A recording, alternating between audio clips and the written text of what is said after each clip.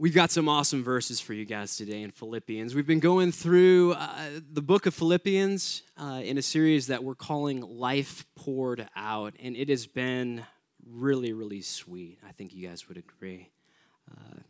So I've got some stories here today. I've got an excellent text with verses. We're going through Philippians chapter 3, verses 12 through chapter 4, verse 1. How many of y'all brought your Bibles today? All right, amen. I'm going to start with a story. So when I was up here last time, and this is my second time preaching, so I'll ask for your grace again, but I actually feel a little bit more comfortable this time, so I think it's going to be good. I even wore my glasses this time so I could see y'all. Last time, intentionally, I didn't wear them, so y'all were blurry to me, so it's like, kind of like a way to feel comfortable, but they're on now, so we can make eye contact. So anyways, I shared some of my story last time, and I'll go a little bit further back, because I talked about when Sayward and I were in the Peace Corps last time, from 2005 to 2007. I'm going to go back to even before that, when we were dating. So 10 years ago, back in 2003, Sayward and I were in college, and we had the privilege, I guess, of being invited up to Alaska to be college interns at the National Park Service's regional office in downtown Anchorage. And, man, that was a beautiful summer, if you remember back 2003. I know it was a long time ago, but beautiful sunny days, or warm days. Like some days got into the 70s, the 80s, 80-degree mark. And those days just never seemed to end. I didn't know my wife, Sayward, before that time. That's really when we got to know each other. And she was actually training for a marathon that summer that she had registered for in the fall in the Twin Cities Marathon, because we went to school at Michigan Tech University in the Upper Peninsula of Michigan, yeah. So even though I had never run before at all, except for like PE class in school, I wasn't a runner, but I liked this girl. She was really cute and fun, and she was training for a marathon. So I just decided I'm gonna train with her, because that opens up all sorts of opportunities to just spend more time. Well, who knows how long a marathon is? All right, how long is a marathon? 26.2, right? 26.2 miles. So I went on Google Maps this morning, and I checked, and that distance is the same as if you were to run from Bartlett High School up the Glen Highway towards Palmer and reach the Knik River Bridge. Okay, that's a long distance. And so training for a marathon it's a big deal. It takes a lot of commitment. It takes a lot of time and energy. And Nate, pull up that slide that has the training schedule on it. Okay, so here's a sample of a training schedule for running for a marathon, because you need to prepare. You can't just decide you're going to run a marathon the next day and run 26 miles. You wouldn't make it. You'd pass out. Probably at mile 5. So you can see this one shows it's 18 weeks of training, and you're running for 4 days a week, and you're doing a cross training on a 5th day of the week. Who has time to do that anyways? We were single back then, so I guess we had time. But as you can see, as you get down to say week 15, you're running, on Tuesday you're running 5 miles, Wednesday 10 miles, Thursday 5 miles, Saturday 20 miles. So 40 miles you're running in that 1 week. And I actually ran a marathon later in 2010, and I looked up, because I'm a note keeper. I'm an engineer by trade.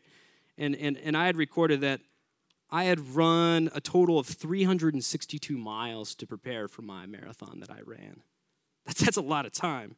So at an average run time of 9 minutes per mile, that's 54.3 hours of running, just in 18 weeks to prepare for the race.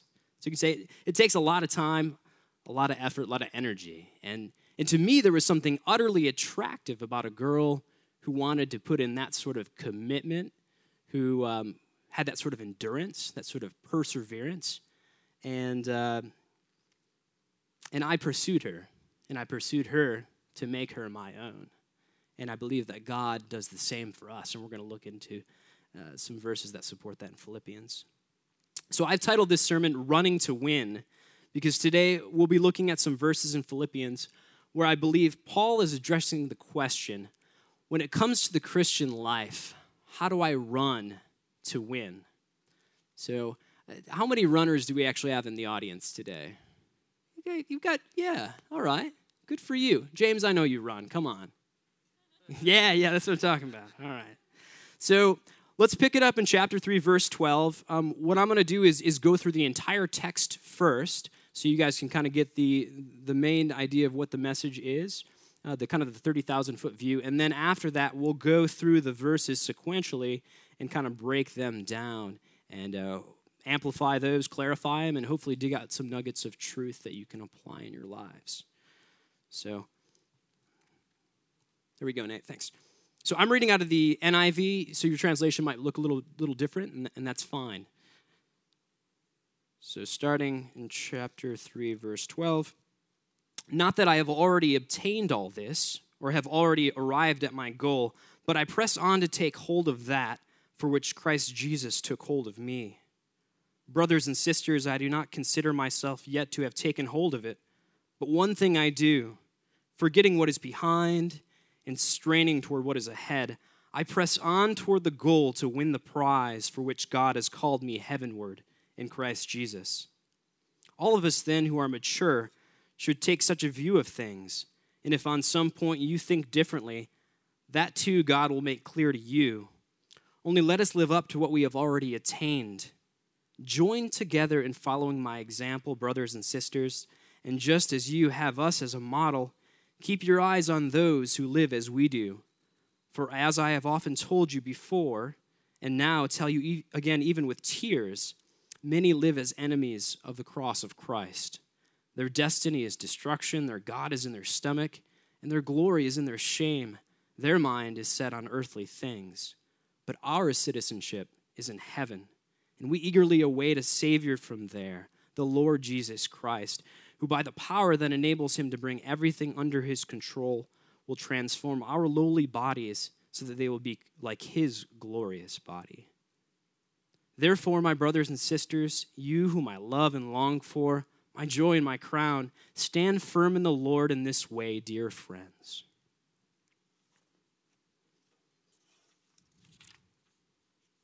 So like other letters written to an audience familiar with the Greek races, Paul's language in Philippians, especially in verses 12 through 14, exudes athletic imagery. For those of us who attended service last week, you heard Pastor Greg's message, and he taught through verse 12. You'll notice that I'm also starting at verse 12, and that's because that verse is what's considered a hinge verse, and it bridges the ideas between the verses that were taught last week in chapter 3, 1 through 11, with the ones that I'm teaching this week in 12 through 21.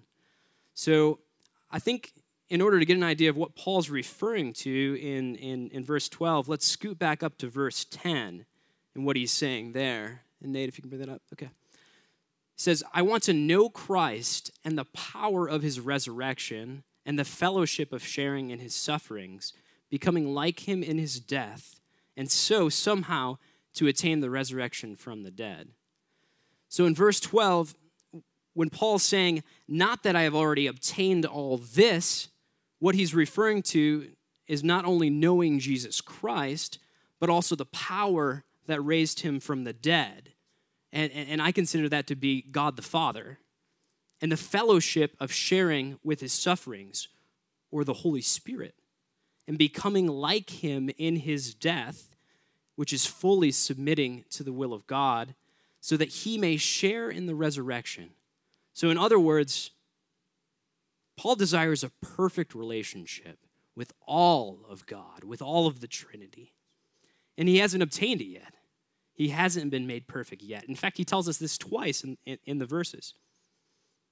So what does Paul do? Does Paul give up? No, not at all. Paul, in fact, doubles down. He continues with this. He says, but I press on to take hold of that for which Christ Jesus took hold of me. I like the ESV translation here because it says, I press on to make it my own because Christ Jesus made me his own. By Paul's reasoning, because of Christ's sacrifice for him, There's now something that is demanded of him that is bigger than just himself. And he will own it because Christ has first owned him. And the same thing can be said of both you and I. We have been marked, we have been claimed, and now we have a calling on our lives. It's the upward call. It's the high invitation that is not about us anymore. It's about him. Yeah. So that leads me to my first point. Set your eyes on the calling of Jesus. How do we do that? Well, Paul gives us a good example here. Starting in verse 13, he says, "Brothers, I do not consider myself yet to have taken hold of it." He says that again. But he says, "But one thing I do, forgetting what is behind and straining toward what is ahead, I press on toward the goal to win the prize for which God has called me heavenward in Christ Jesus." So Paul's giving us a model here. He's saying, forget what lies behind. Why do you think Paul would say that? Why would he say forget what lies behind? Let's go back to the running analogy, right? So if you're running and you're trying to look behind you, how well do you think that's going to work out for you?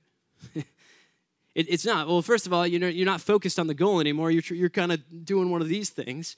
And so it's slowing you down. You're apt to veer off course. You might run into a tree. Good things aren't going to be happening to you if you're trying to run forward and you're looking behind you.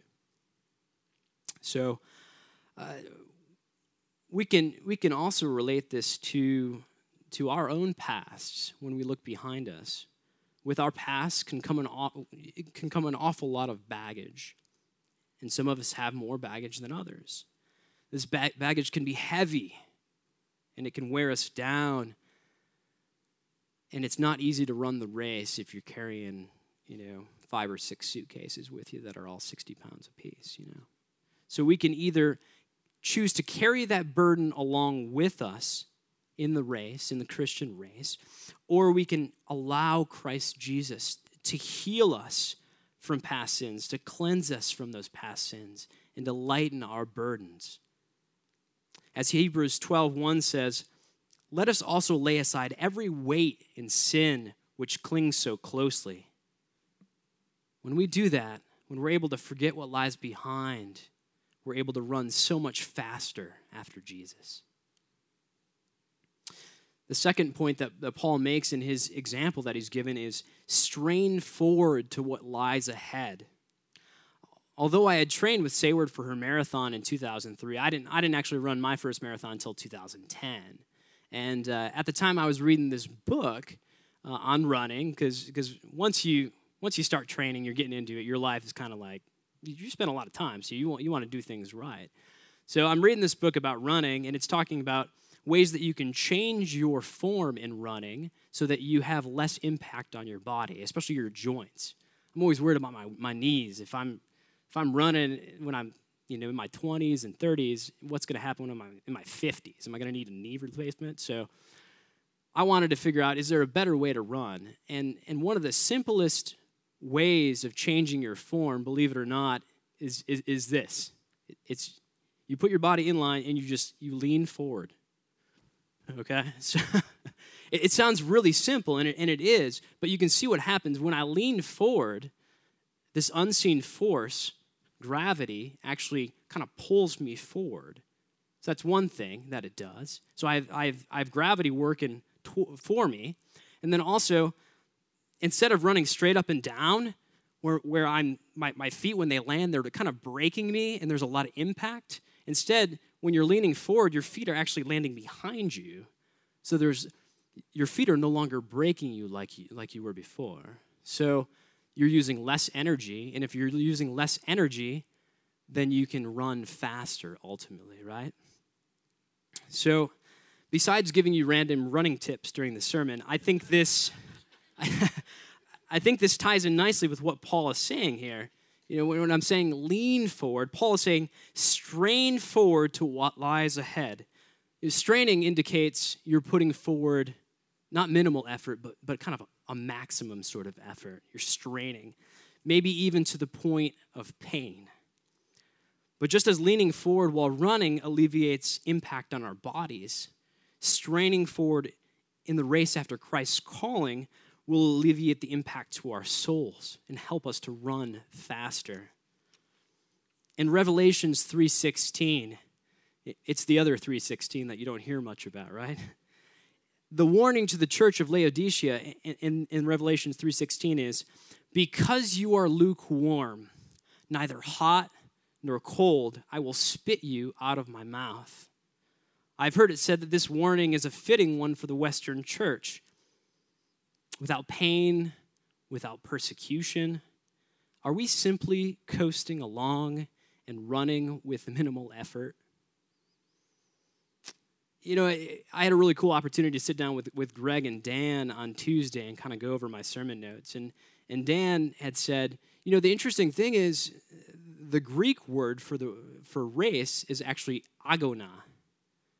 Does that sound familiar? Agona. It's where we get our English word agony. So this is implying that there will be some degree of pain involved, some agony when running the Christian race. How many of us are willing to run all out like the girl in this YouTube clip that I'm going to have Nate bring up?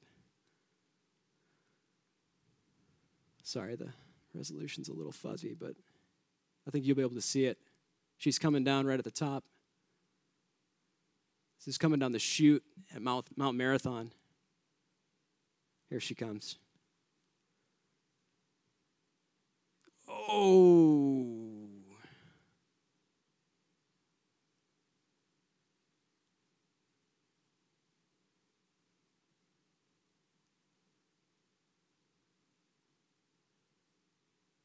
Wait for it, because they're going to show it again in slow motion.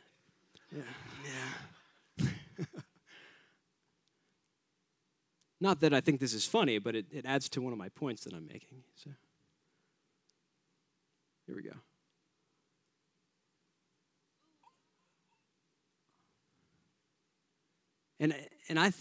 So this is Mount Marathon in 2008, and this was actually a local girl from Seward. Her name's Denali. I forget her last name, but I was a little reluctant to show the clip.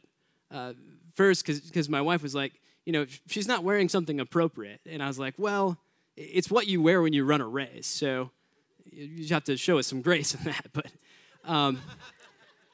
then secondly, I didn't want people to think that I was making fun of somebody falling.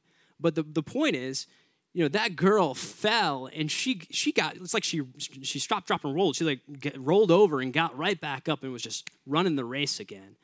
And I looked through the comments on Facebook, and she actually put a few comments down. And the first one was, I can't believe I got up from that. So my point is, how many of us are willing to run like that, where if we fall down, we're willing to just roll with it, with that inertia, and get back up and just keep running down the hill? So Paul's third thing that he says in his example that he's setting is to press on toward the goal to win the prize. In the Greek races, which the readers were familiar with, the Philippians would have known about, the winner of a race would receive a crown of leaves, a wreath of leaves to wear on their head to display their victory. They'd either get that or maybe even a cash award. But for the follower of Jesus Christ, our reward looks like something different. Our reward will be everlasting life with our Creator.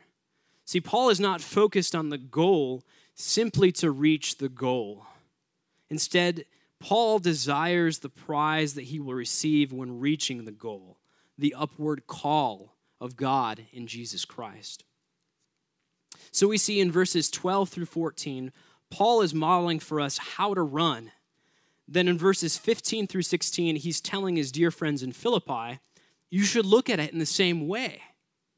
So starting in verse 15, it says, all of us who are mature should take such a view of things. And if on some point you think differently, that too God will make clear to you. Only let us live up to what we have already attained. I really like the way that Eugene Peterson translates these verses in the Message. He continues with the running theme, and he says it this way. He says, so let's keep focused on that goal, those of us who want everything God has for us. If any of you have something else in mind, something less, then total commitment, God will clear your blurred vision and you'll see it yet. Now that we're on the right track, let's stay on it. So God will guide and equip us on the race course. You know, along the course of a marathon, they have these strategically placed aid stations along the way where the runners, you know, after running a especially difficult leg of the run, you know, they can get a cup of Gatorade. You'll see a lot of racers will stop and walk through that aid station instead of keep running. There's these little energy packets that, you know, sometimes will be handed out, or maybe a piece of banana or something, but it's a way for the racers to refresh themselves, to rest a little bit, and to be equipped until they get to the next aid station. I think it's interesting that in a similar fashion, God seems to provide us with much needed rest and aid after an especially difficult stretch of our journey, of our Christian race. But just like during a marathon, where it would be ridiculous after you've reached mile 20 to turn around and run back to mile 19, Paul is telling the church to live out the truth they already know and to stand their ground. Continue moving forward. Don't go backwards. God will provide clarity to all things, clearing our blurred vision so that we may see the course as we refocus on the goal and attaining the prize. Let's continue with verse 17. It says, "Join with others in following my example, brothers, and take note of those who live according to the pattern we gave you." So Paul is running the race. He's given us a model for how he's running the race. And he's telling the Philippian church now that they should look at the way that he's running the race. And then in verse 17, he says, "But don't just look at my example. Look at the field of runners and take note of those who are also running to win." So that leads me to my second point, which is decide who you want to run with. One of the neat things about organized races, especially marathons, is that you are running with hundreds, if not thousands, of other people. And they're all focused on the same goal that you have, to run the race, to finish the race. Before the start of the race, as everyone's kind of gathering and milling about, you know, it's kind of stretching and getting ready at the starting line, you can just literally feel the energy in the air. You can almost cut it with a knife. And because of that energy, many first-time marathoners, you know, they'll get ready and they'll start, and they'll just start too fast. And they're just caught up in that energy, and they're running at a much faster pace than the pace that they had trained at. So I didn't want to get sucked into that. So when I was running, you know, I tried to run a little bit slower to start out with. But as I kind of settled into my pace as I was running along, I noticed there was a group of older marathoners. And when I say older, you know, probably in their 40s or 50s. And you could tell just by the way that they were running and just kind of talking as they were running that this was not their first rodeo. They had run several marathons before. And so I said, you know, their pace is a little bit faster than the one that I trained at, but I'm going to follow them because I want to get some of their strength by running with the group. And so I did that. And I was able to run like the next 12 miles until about mile 17 with that group.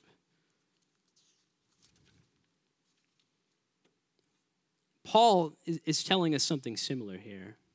You know, for some of us, the tendency will be to try to run alone, but that's not what God intends for us. You know, I've been reading through this book. It's all about Philippians, actually, by Matt Chandler, called "To Live is Christ, to Die is Gain." And I really like what he has to say in this book. So I'm going to read you an excerpt about, you know, doing the Christian race together. So he goes, he says, "Throughout the New Testament, we learn the important reminder that our faith, though personal, was never meant to be private.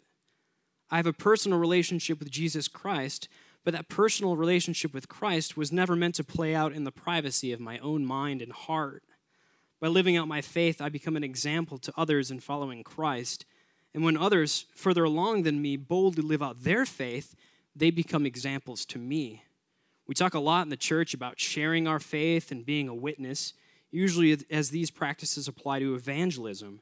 But there is a very real need to continually share our faith with our brothers and sisters, to be witnesses day after day, even to the already converted.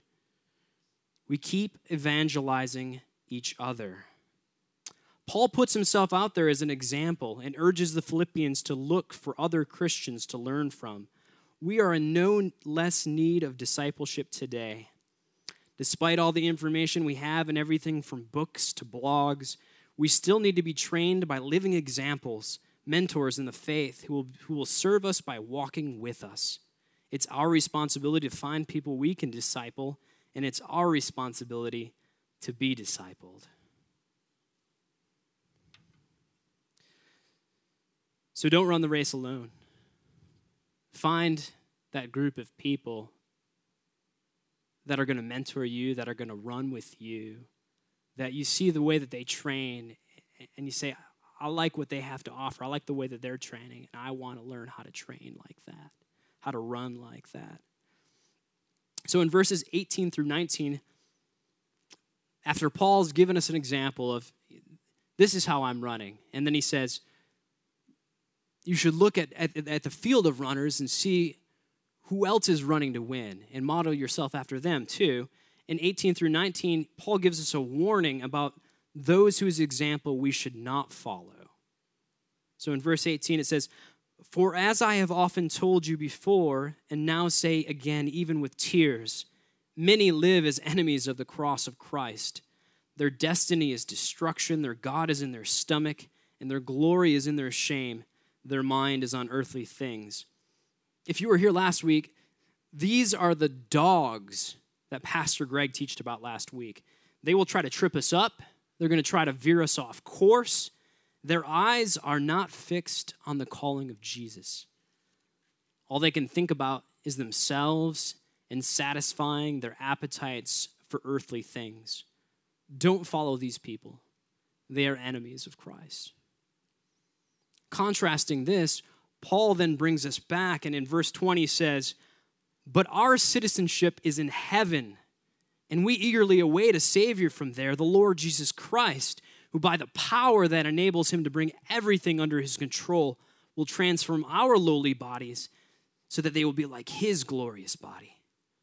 So, like verse 12, Paul is looking forward to attaining the resurrection. He comes back to this theme. See, Jesus has already finished the race.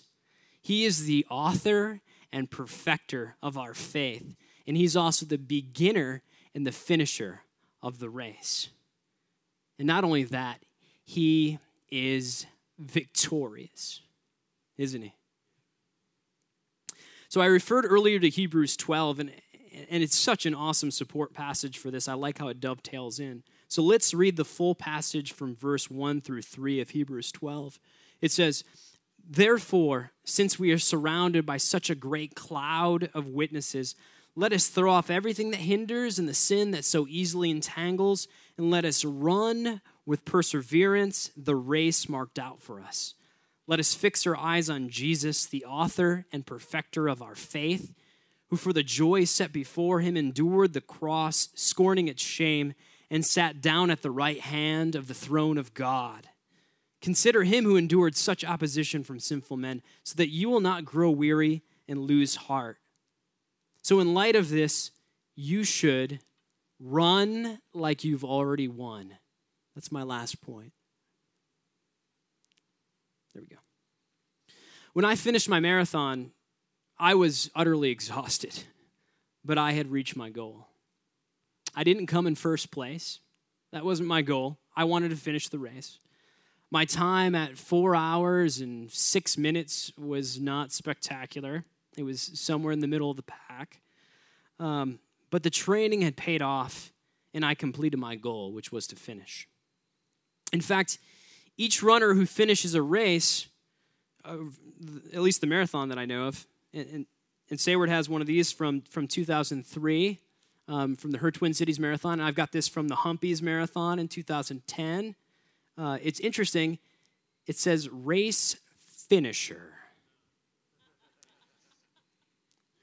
So when I look back at this token medal and I remember the experience, I realize that right now, looking back, I don't remember the pain or the exhaustion, only the perseverance and the sense of accomplishment that comes with finishing well. However, during the course of the race, we will experience pain, and we're going to experience some doubt, and we're going to constantly need to fix our eyes on Jesus, just like Hebrews 12 says. But just like it says in Hebrews, Jesus has already won the race. He has been crowned the victor, and he is seated at the right hand of the Father. But one day, he will return. And if I am still here on earth at that time, I want him to see me running hard after him so that I too may be called not only a finisher, but a winner. Yeah. Peter, you can bring your team up. So Paul concludes this text in chapter 4, verse 1, saying, "Therefore, my brothers, you whom I love and long for, my joy and crown, that is how you should stand firm in the Lord, dear friends." So when it comes to the Christian life, how do we run to win? Well, first, we need to set our eyes on the calling of Jesus. Forgetting what lies behind, we need to strain forward to what lies ahead and press on toward the goal to win the prize. Secondly, you need to decide who you're going to run with, because you can't run the race alone. Paul's given us an example to follow, and we should also submit ourselves to the discipleship of those who are focused on winning, not those distracted by the things of this world. And lastly, run like you've already won. Jesus has already won the race. He's the beginner and finisher. Personally join in the victory by committing today to run like a champion.